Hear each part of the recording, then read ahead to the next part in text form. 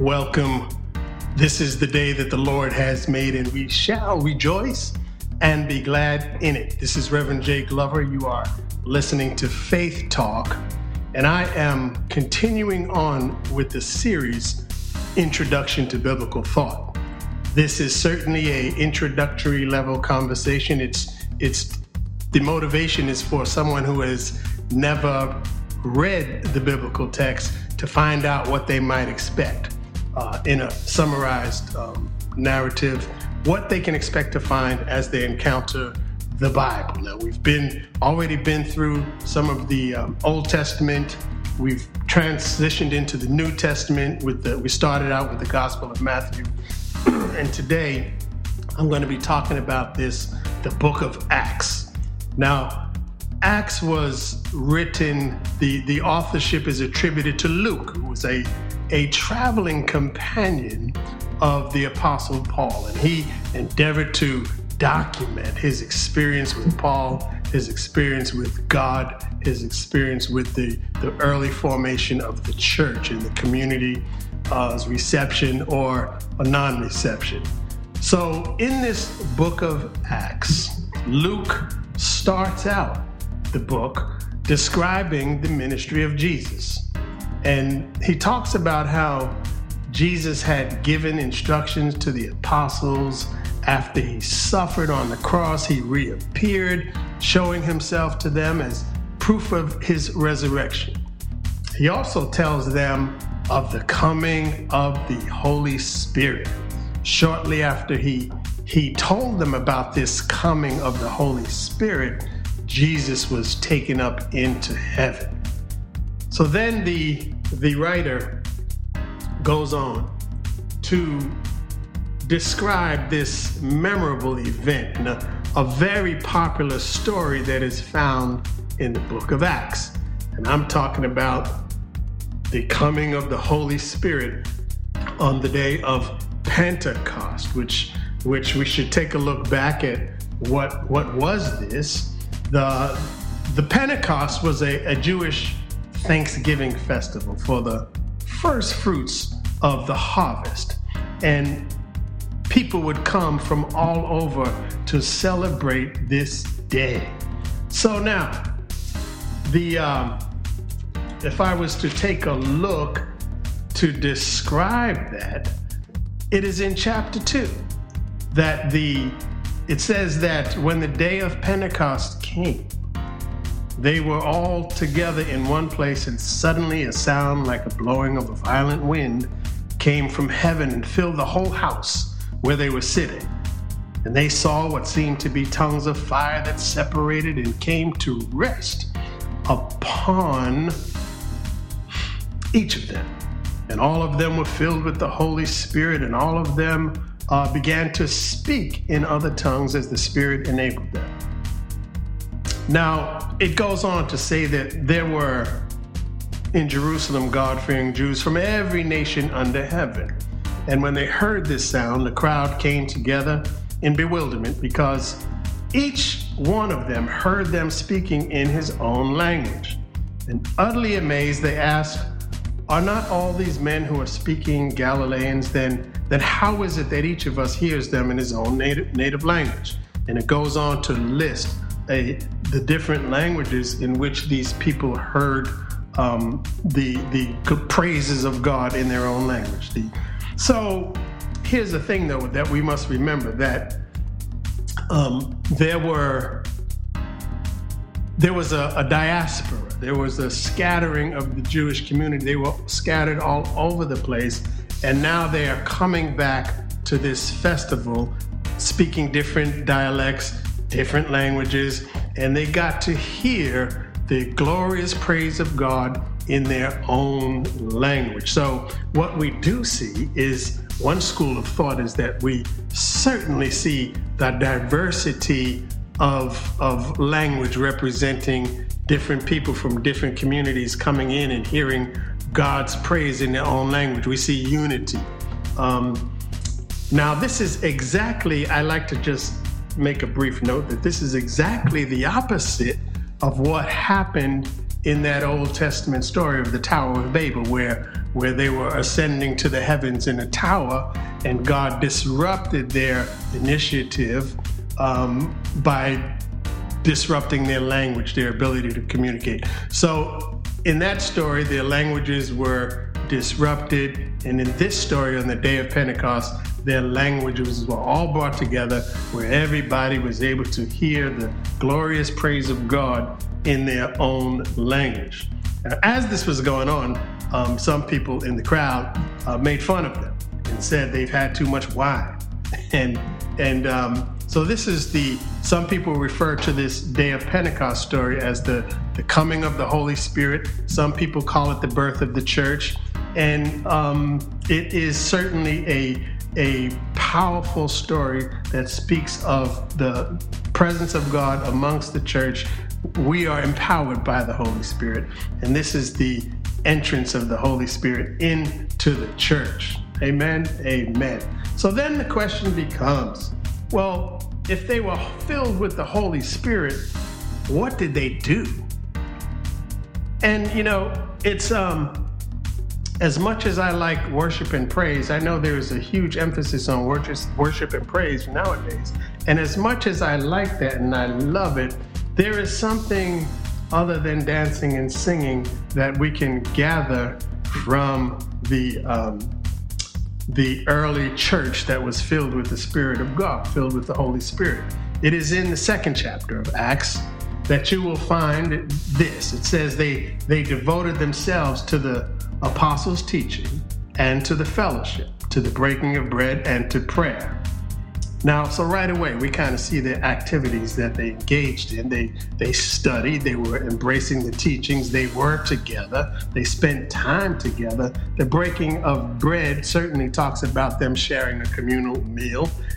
And it also speaks of the sacramental observances and partaking of the Lord's Supper, and they prayed together. And the Bible says that everyone engaging in this experience was filled with awe, and many wonders and miraculous signs were done by God, actually through the apostles. And then it says that all the believers were together and had everything in common. They even sold their stuff and gave it to people who were in need, and they continued to meet together in the temple courts. Every day they did this. They ate together in their homes, and they praised God, and this is what the early Spirit-filled church did. Nowadays, we need to ask that question, what is it that we do? But as the story continues, we will find that there is a violent opposition that arises to challenge the truthfulness of this Messiah and the idea of a Messiah having come. And there was opposition, especially by the religious leadership. So as a matter of, in chapter 4, I'm going to jump from chapter 2 over to chapter 4. And it's here that we see Peter and John get arrested, and they're put in jail. Why were they put in jail? They were put in jail for teaching about the resurrection of the dead in Christ. There were some people who did not believe in the resurrection of the dead in Christ. They didn't even believe in the resurrection of Christ. Some of them thought that somebody stole his body.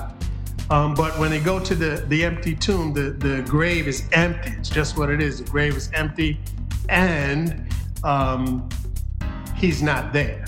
Now I have somebody coming on in, Daquan McKnight. Come on in, my friend, and I'd like you to share your thoughts on this powerful, perhaps this powerful moment of Pentecost, or even the beginning of the arrest of the apostles and all of that. So how are you today?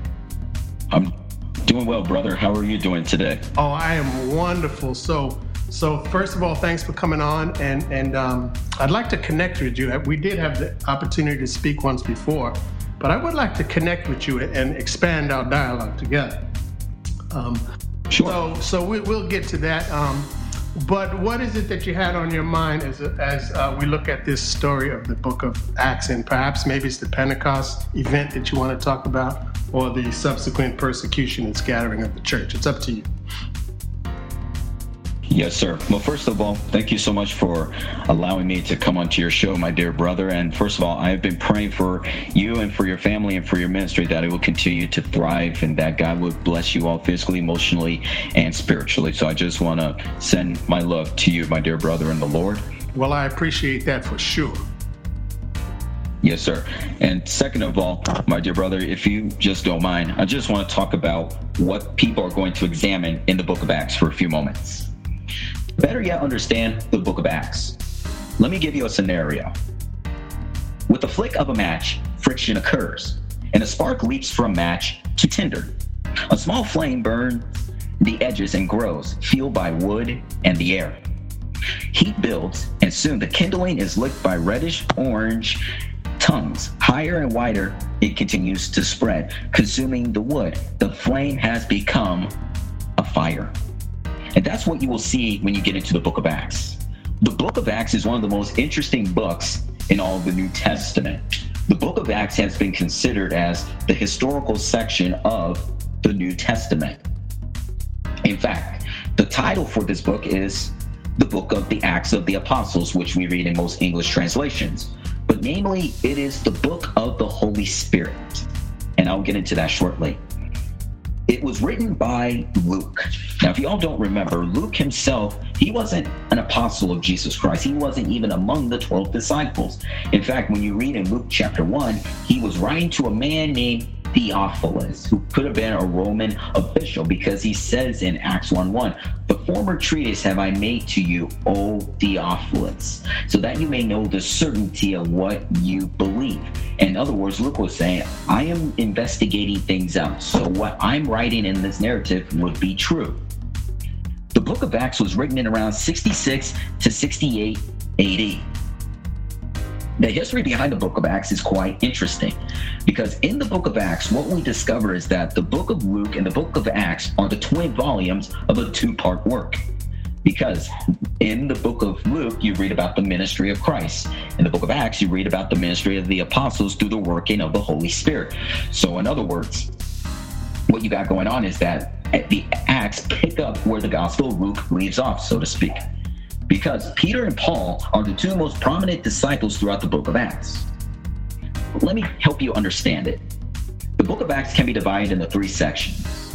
In chapters 1 through 8, the center is on Jerusalem, in which the gospel message is spreading through there. And then through chapters 8 and 12, Judea and Samaria.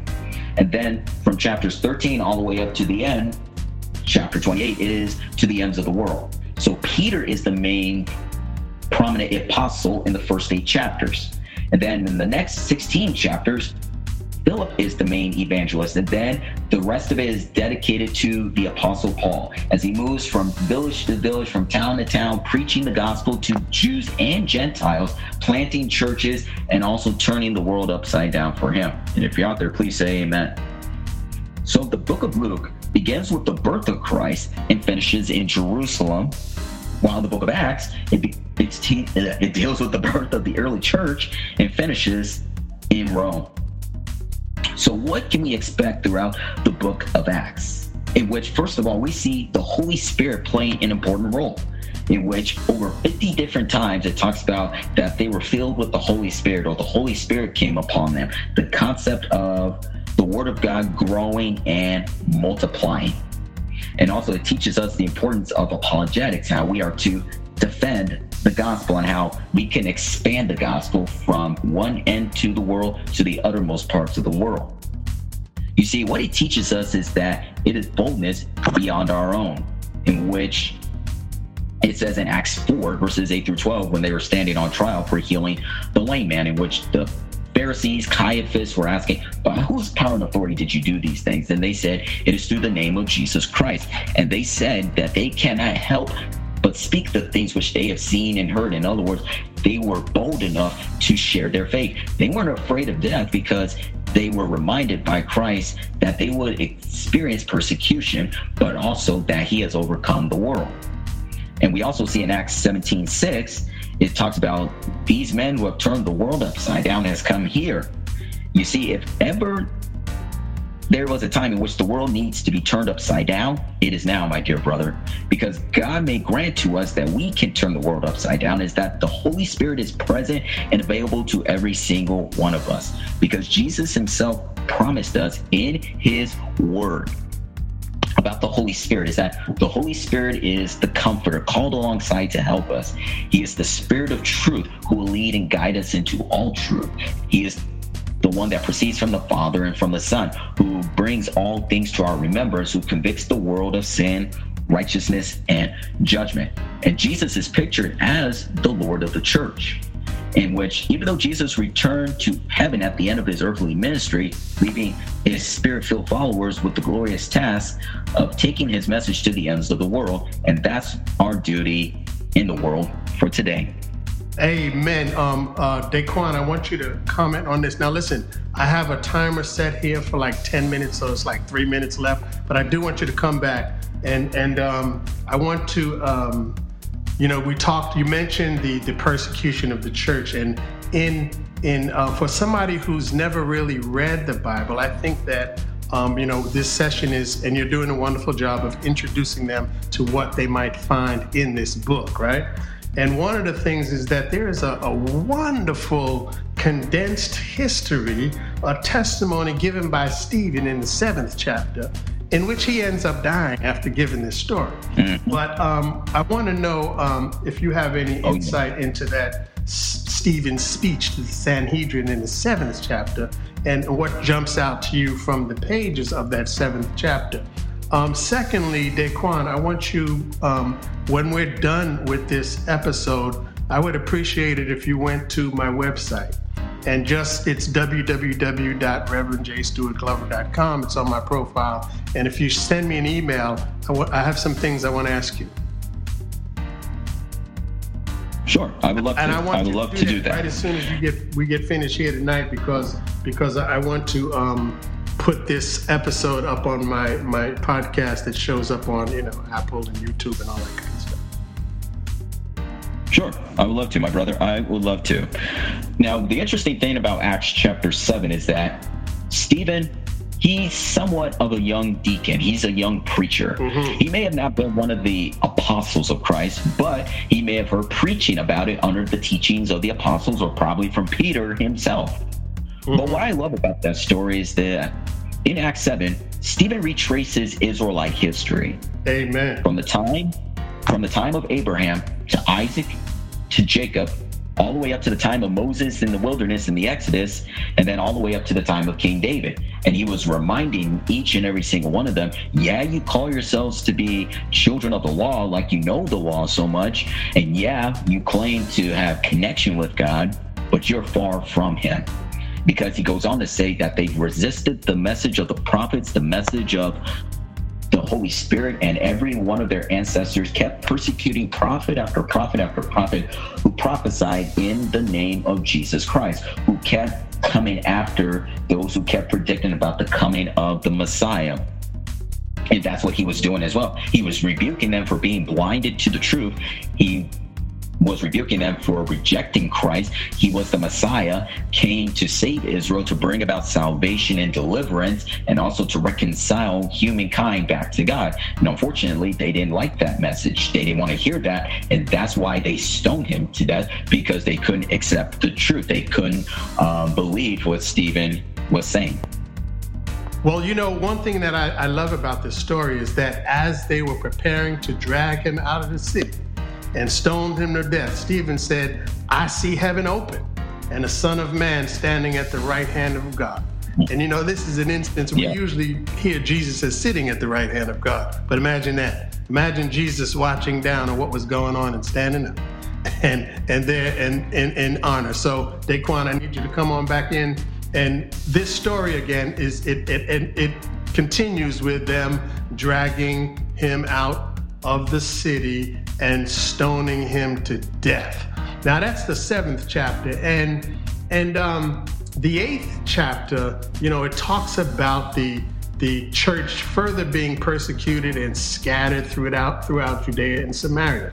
And this person, Saul, now continued his attack against the followers of Jesus, even going from door to door, dragging off men and women and putting them into prison. Yeah. So Daquan, now we're jumping ahead. We're going to the introduction of Saul, who was later to be known as Paul. But we must understand, for the person who may not know, that he was a religious leader, and he was on a mission to squash this new movement, this Jesus movement, and violence was his methodology. Violence was the methodology. And God forbid that Christians today would even think of turning to violence as a method of evangelism. God help us. So in this, in the 9th chapter, we read of Paul's. By the way, Saul was present at the stoning and approving of this stoning death of Stephen, right? But in the 9th chapter, we end up observing Paul, who is Saul. We end up seeing him on the road. He's on a mission on the road to Damascus with permission from authorities to go ahead on and find some more of these followers of Jesus and arrest them and bring them back for judgment. So what happens along that journey, Daquan? Well, what happens is, first of all, let's look at Saul for a moment. As you read throughout the scripture, Saul himself, he was educated in the law. He was a Roman citizen born in the area of Tarsus, which was around Sicilia. Yes, he was Jewish, but he obtained Roman citizenship. His name was Saul Paulus, because in those days, if you were Jewish and a Roman by nationality, you would obtain 2 names. Well, a Roman law, you obtain 2 names, but Jewish, you would have 3. And so what we know is that Saul knew the law from front to back. A man who thought he knew the law but was far from God. He thought he knew God and thought this is how you follow God. You keep the laws of Judaism. But something took place within Saul's life when he had that experience. You see, it is the people that persecute the Christians, those who claim they don't believe in God, those who mock Christians, those who tease Christians through social media, on television, or even in the newspaper, those are the most guilty ones. Those are the ones who are always at enmity with God. And that's the case with Saul. But something took place within his heart and life in which he had an experience on the road to Damascus in which he had an encounter with Christ, in which he realizes what I've done was wrong. He is real. He is the Son of God. And you want to know something, Reverend J. Story? You know what I like about this story in Acts chapter 9? Paul continues to refer to it in the rest of the book of Acts in his testimony, and even in the epistles as well, how Christ saved me, how he can save others. And the greatest thing about it is that his salvation is available to every single person. It doesn't matter how far you are from God. It doesn't matter how far away you may have walked from God. It doesn't matter how angry you are with God. His love and his salvation is available to every single person, to those who put their faith and trust in him. Amen. And that's a wonderful point, because sometimes people think, oh, this person is beyond being saved, as they say. He's in such bad shape. Maybe it's a family member that you think is so far gone that nothing good can come out of him. Well, guess what? Paul is a prime example of somebody who not only was against Jesus, but he actually used to kill Christians. So now here he is in God's hands, and he has this encounter along this journey on his way to go continue his violence against the followers of Jesus, and something happens on the journey. Daquan, tell us what happens. So on the road to Damascus, he encounters a bright light that he has never even experienced before. It was so bright that it literally blinded his eyes. And the scripture says that the men who were traveling with them, they heard the voice, but they didn't see no one. And Paul would say that throughout the epistles. In other words, they didn't have the spiritual understanding of who was communicating with Saul. They heard the voice of a person, but they couldn't see anything because they're out in the desert. Let me ask you a question. When you say that they blinded his eyes were blinded by the light, let me just ask you a question and use your imagination. What do you think happened to all the learning he had amassed in his years of study? I believe personally that Paul or Saul, he probably had an encounter with the Shekinah presence of the glory of God, in which he probably understood the importance of the glory of God while he was reading the law, the prophets, and the Psalms. And also as well, when he saw that light, he probably wondered, am I encountering his glory? Am I encountering his presence? What is happening? I've never seen this before. And that's when God will tell him, Saul, why are you persecuting me? Mm-hmm. Why are you so angry and hostile with me? And Saul's like, okay, man, who are you? Who are you? And he's like, I'm Jesus. I'm the one you're persecuting.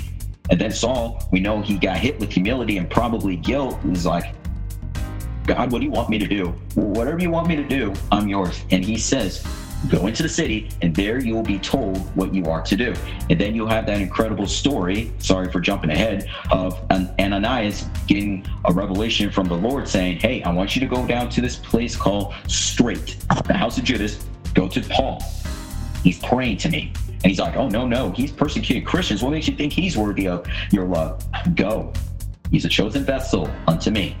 Ananias obeys the word of the Lord. He lays his hands on him, and miraculously Saul could see.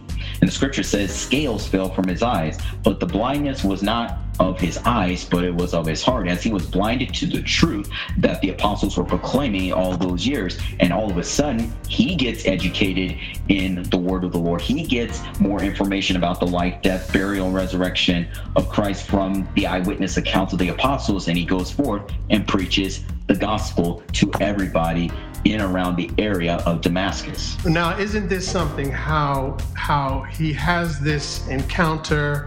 He has an encounter with Christ, with the Shekinah glory of God. His heart is being changed. His vision is interrupted. His thinking is interrupted. And as he's going through this, what I really love is that God sends somebody into his life. And we should be, don't get so spiritual that you think, oh, it's just me and God. God uses people to help you along your faith journey. So just like Daquan is helping us right now in this session, God will put people in your life to help you along the way, and we should be receptive to that. And also, too, Mr. J. Stewart, if I may add, that's the problem you see in most churches itself, especially with the youth and the young adults. I mean, one of the saddest problems that we see is that many of them are leading church, and many reasons for that is the lack of leadership. There's not proper leadership being demonstrated in the church to help the children walk alongside with them, letting them know, hey, I see you're going through this. I see you're struggling with that. I'm going to walk alongside and help you. They don't do that. They just simply say, we'll just pray for you and just leave them out in the open, like live or die, sink or swim, just wing it. And then another problem that you see is that they don't feel welcome in church.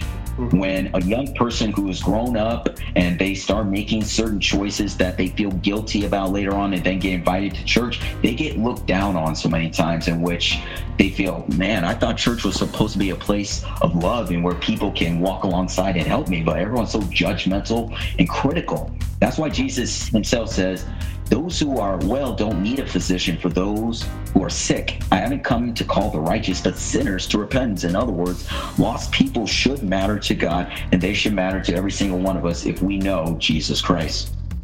Well, I thank you for raising the point of young people actually being dissatisfied with the church and leaving the church. It's a sad phenomena. I myself, I'm a chaplain at a university, and I get to see firsthand the students who have probably gone to church most of their life, and now that they have the freedom and they're away from home, they kind of drop the ball and are no longer interested and in search of other things. And you're right, the church has dropped the ball. The church has been a unwelcoming, unsafe space for many, and it's a tragedy. So you again, I agree with you that we need to rethink our approach to ministry and our theology. In many cases, we're guilty of ministerial malpractice.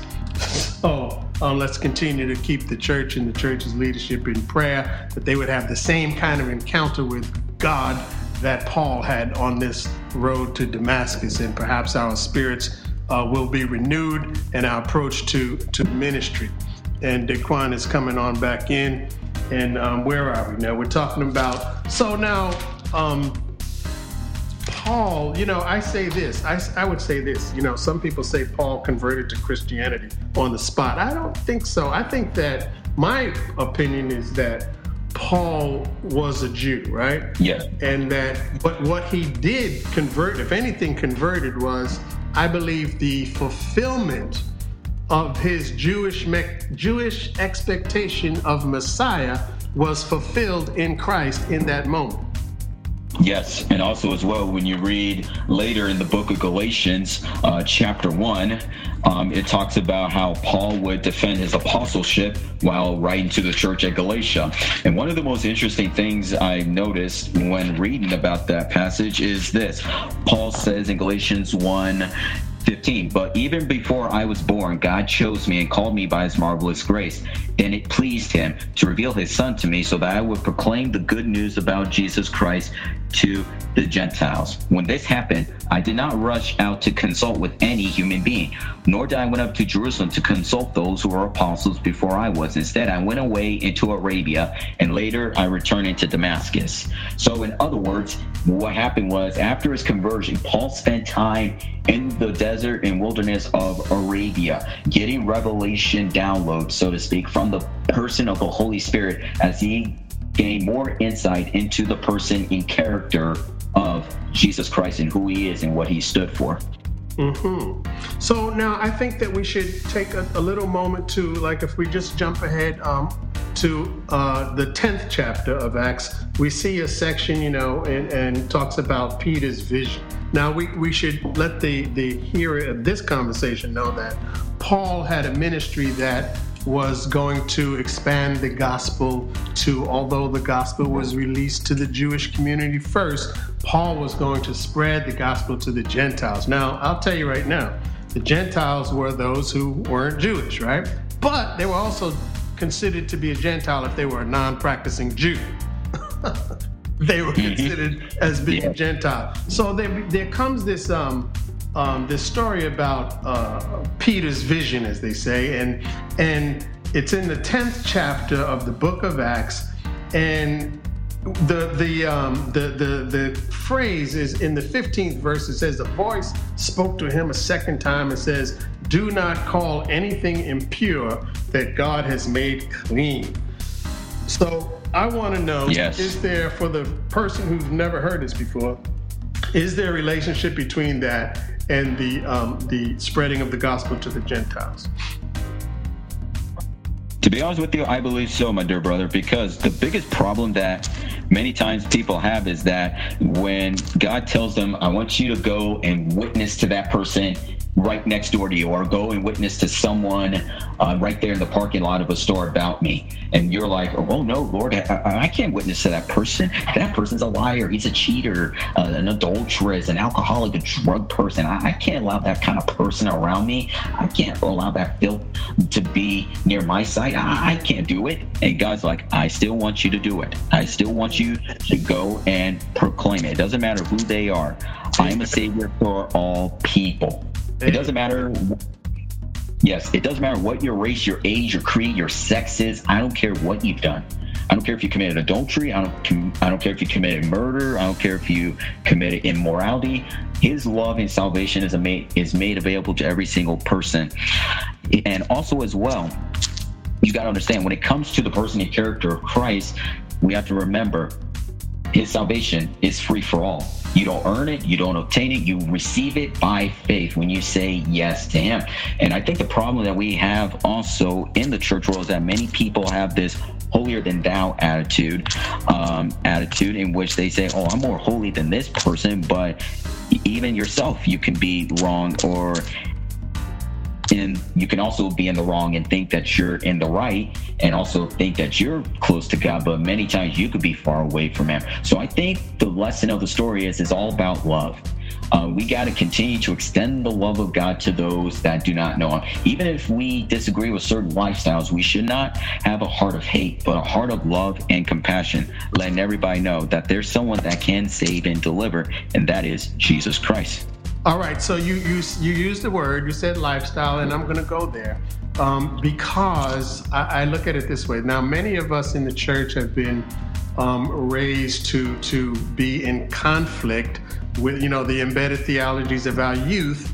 We stand or stood in conflict with the LGBTQ community and their identities, their identities that they've they identify with their as people. But here's the thing. Right. I have learned that that's going to have to be between them and God. I even though I was never raised in a context that affirmed LGBTQ people, these are people that are created by God, and we have to be careful. When in this scripture that we just read, it says, "Don't you dare call unclean what I've made clean," right? Who are we to stand in between the salvation of the sinner and God?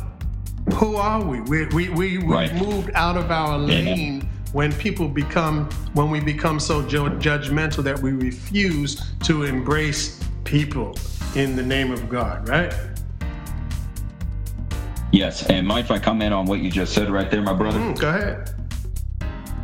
All right, and also as well, I think the biggest problem for that is that many times people would say, "Oh, I was born this way." When it comes to the LGBTQ lifestyle, they say, "Oh, I was born this way." Let me tell every single person out there, for those who are bound by that spirit, for those who are in the LGBTQ community, I want to say this: the cure for your problem is the cross of Jesus Christ. There is no sin too bad that His blood can't cleanse. You can be forgiven of homosexuality. You can be forgiven of any sin. But to be forgiven of a sin, you must admit you have sinned. We are His highest creation. You are not a mistake. God created each and every single one of you in His image and likeness. And in the image of God, we have to remember, we have His royal DNA flowing through our veins. We have His DNA in our blood. And also as well, the greatest thing that we can understand is that God cares about every single one of us. God cares, God loves, God redeems, God heals, God saves, and also God delivers. So I want to remind each and every single person, you may be going through some challenges, you may be going through pain, you may be going through difficulty, but the answer for your problems is the cross of Jesus Christ. And I want to ask you a question, Brother Jay Stewart, in regards to the concept of the LGBTQ community and church. What disturbs you the most when you see a person, say if they're gay or lesbian, and they get invited to a church or whatever, and during the sermon, they get convicted by the power of the Spirit of God, and they go to the altar and confess their sin and make Christ the Lord and Savior and Master of your life? Has there ever been a time in your life in which you have witnessed like the attitude of people, like, who do they think they are coming up into this church trying to get salvation because they're gay or anything? And what would you tell a person that is bound by it? Should they be accepted into the church? Is the church an open door for them, or what is your viewpoint? Well, I will say this. I think that Jesus came to bring redemption, restoration, and healing, right? And I don't think that the church should exclude anybody who has come to the foot of the cross, as they say, to receive Jesus in their heart. How can you minister to someone by putting them out of the church? Now, I've heard instances. You asked me if I ever witnessed an instance, but I know of an instance where two women, and you can come on back in that there are two women who came to a church and were invited to be in ministry in the church. I mean, they came to the church. They were dancers, and they, before they joined the church, they got involved in different social events, and people loved them and all of that, and everybody thought they were sisters. And They got involved in some volunteer work for the church. They were the dancers, and then one day they walked down the aisle, and the pastor asked them the last name. And they had been there for months, let's say 6 months. They had been there for such a long time, and then when they came to join the church, they said, "Oh, you have the last name, your sisters," and they said, "No, we're married." and I think was it recently? It's been at least 3 years ago or so, at least. And so what happened was the pastor of that particular church decided that he said, well, I don't think this is such a good idea. He said, he put it to them like this: I don't think it's a good idea for you to join this particular church because the congregation is not ready for that. So that's what happened. And you asked me if I've witnessed an instance of the LGBT person being rejected from the church. Yes, I have. It's old news. I mean, it happens all the time. But here's my problem with that. How can we be the love of God in action if we exclude people at every corner? In the Bible, the Bible, Jesus healed the leper, right? Exactly. So, the one who was excluded from society, the one who was banned from the religious community, Jesus healed him, right? Mm-hmm. So, I think for us to stand in opposition to people because of their identity is not such a good practice. It becomes, it becomes we take the judgment. We're stepping out of our lane. There are some complexities that rise. Right. There are some complexities that rise, but I think that we have to revisit the practice of what it is how we put what we believe into practice. Yes, and another thing too is that, especially for the teens and the young adults, what they have to understand is, yes, they may be bound by that, but that's not who they're identified as. They're not identified by whom the world says they are or what people say they are or by whom they say they are. They are identified by whom God says that they are, that they have been created in the image and likeness of God, and so much more. And also as well, and the point of the matter is that God can forgive the sin of homosexuality. Many times people say that's the unpardonable sin. No, it is not. Neither is suicide. God can forgive any sin. He can forgive the sin of homosexuality, and his fire can cleanse and clean you up and so much more. But what we have to understand is, we may not agree with certain things that people do, but still show the love of God to them. Never have a heart of hate. That's the problem in the church world. There's always a heart of hate in which they ostracize people from society, thinking, you're not welcome in our church. We don't want you. I don't know if you've ever seen it, but you remember when you look at those TV commercials, or like if you pass by and you see people say, fags go to hell, fags burn in hell and everything. Right. We have to understand this. If you do not repent of that sin, if you continue to engage in that lifestyle, if you don't allow Christ to come and change your heart and life, yes, you will spend eternity in hell, but we don't tell people just burn in hell. No, we got to present the gospel to them, letting them know that Jesus saves, heals, delivers, and sets free, and that the cross is still available, and that there's room at the cross, and that the love of God can bring anybody home, and that his love softens even the hardest of all hearts. Mm-hmm. Well, this is the thing. What you may find is that people in the LGBTQ community, first of all, don't believe that they are living in a life of sin, right? And they don't think anything is wrong with them. They think that there is something wrong with the people who are judging them in this way. So it's a complex thing. But here's the thing, man. I don't think that we should get out of our lane and start dispatching people to hell in our own minds and hearts, because it's not a good idea to us to do that. No. So, and it's a very complex issue. Believe me, it's complicated. I personally feel as though that, it's difficult. I have difficulty understanding why somebody would have to go under the knife to make their life more complete. I think that they should embrace who they are as they are, and learn to walk with God in the way they are. And so it's a complex issue, but I don't want to be the one to listen. Here's the thing that we should be conscious of: the suicide rate amongst transgender youth is approaching 50%.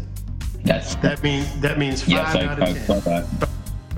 Yes, right? I read about that. It's disappointing. I don't want to be the person. Of who identifies as being a person of faith, a follower of Jesus, to push them to that. Yes.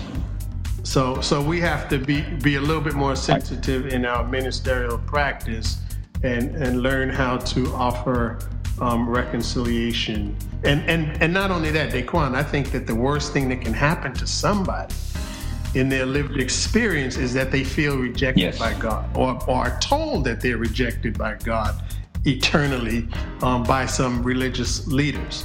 So I don't have to be the one to tell you that. Right. You know, the Bible says that Jesus came to not to condemn the world, but to save the world through him.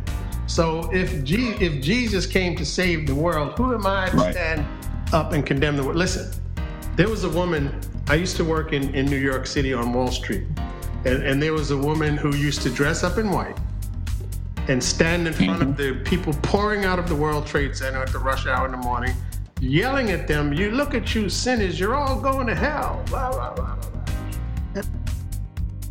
I'm like, I think I've heard about that person, yes. This. You know, Jesus is not a good one. When I say frustration, or Jesus' disapproval was for the most part with the religious leaders of the day.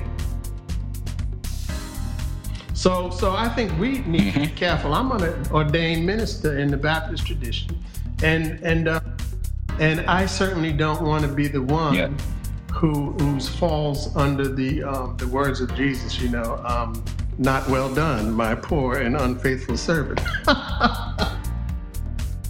No. Yeah. So you know, again, this is what we're doing is an introductory level conversation for maybe the person that hasn't read the book of Acts or hasn't read the Bible at all. We've gone through some Old Testament books. We've gone through the Gospel of Matthew.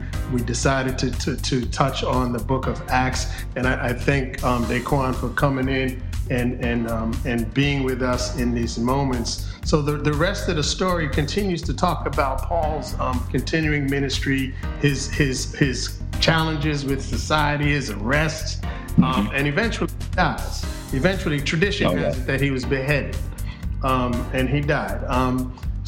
Yep, that was accurate. So, in Daquan, what would you as we close this out now, what would you say is a takeaway for the first time hearer of this book of Acts? What's the big takeaway?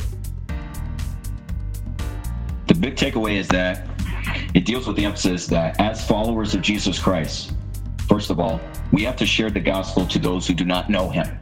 He said, go into all the world and preach the gospel to every creature. It doesn't matter their race, their creed, their age, their sex, or their status in life. Still preach the gospel. Even if you don't know what to preach, just preach about Jesus, and the Holy Spirit will help you from there.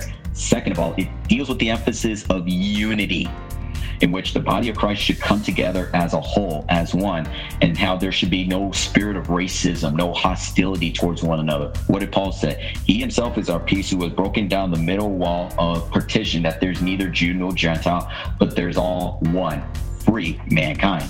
That's that. And the third thing is that salvation is for anybody who will put their faith and trust in him.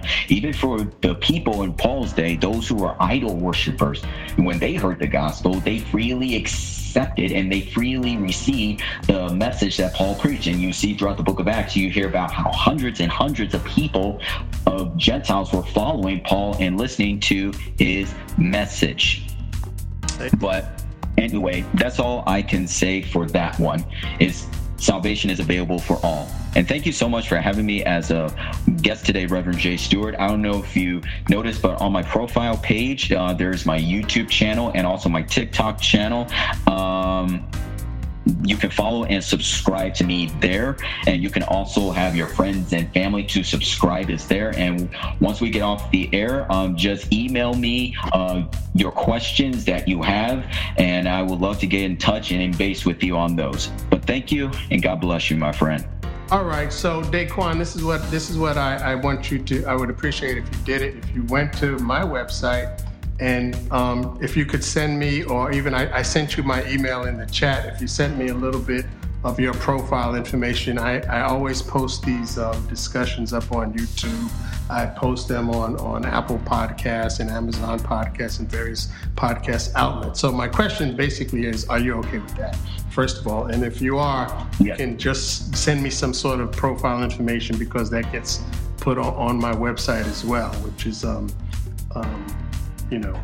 it's available for everybody to see. So, and I would appreciate it, because like you said, we need to continue to shamelessly share the gospel. So I want to thank Daquan for coming on and being a part of this conversation and making wonderful contributions to this faith talk. And we talked about an introductory level discussion to the book of Acts. And if you never read the book, it's certainly it's rich in its content. We get to see the great recollection of the day of Pentecost and the coming of the Holy Spirit into the church. We get to see a really condensed historical account offered by Stephen, which, if you don't know the history of the Jewish people's faith journey, it's there in a couple of, in a condensed form. It is there. So we see the formation, we see the scattering of the church, and we see the continuity of the church in the face of all of this attempts to quiet the church, and it continues. So now I would just remind you that I would ask you to please visit, anybody who's listening, to please visit the website, www.reverendjstuartglover.com. You can hear this session again. You can register as a guest. You can leave me a voicemail, an email, and I will get back with you. I want to thank the people in different parts of the world who have joined in this conversation and heard it. People from Ireland, in particular, in Singapore, in the Philippines, in Taiwan. I just want to thank you all for listening in, and Daquan came back. All right. Just want to let you know, Brother J. Stewart, in the chat, I just sent you my TikTok information for you to follow me there. Also, my YouTube channel for you to subscribe is there. All my information is right there on my profile page. And also, I think the YouTube link is also connected to my profile page, in which you can just tap on it. It can send you right there to YouTube, and you can click on my YouTube channel and also my email, so that we can stay in touch with one another, my brother. Was there anything else you needed me to do? You put that in the chat? Yes, my email, the YouTube, and the TikTok is right there in the chat, my brother. Great. Okay. All right. Good enough. That should work, and hopefully I get this up there by tomorrow. Sometimes what I like to do is put a little music behind it, and it shows up on YouTube and Apple and all that stuff. So thank you for your rich contributions to the conversation, and we'll hook up.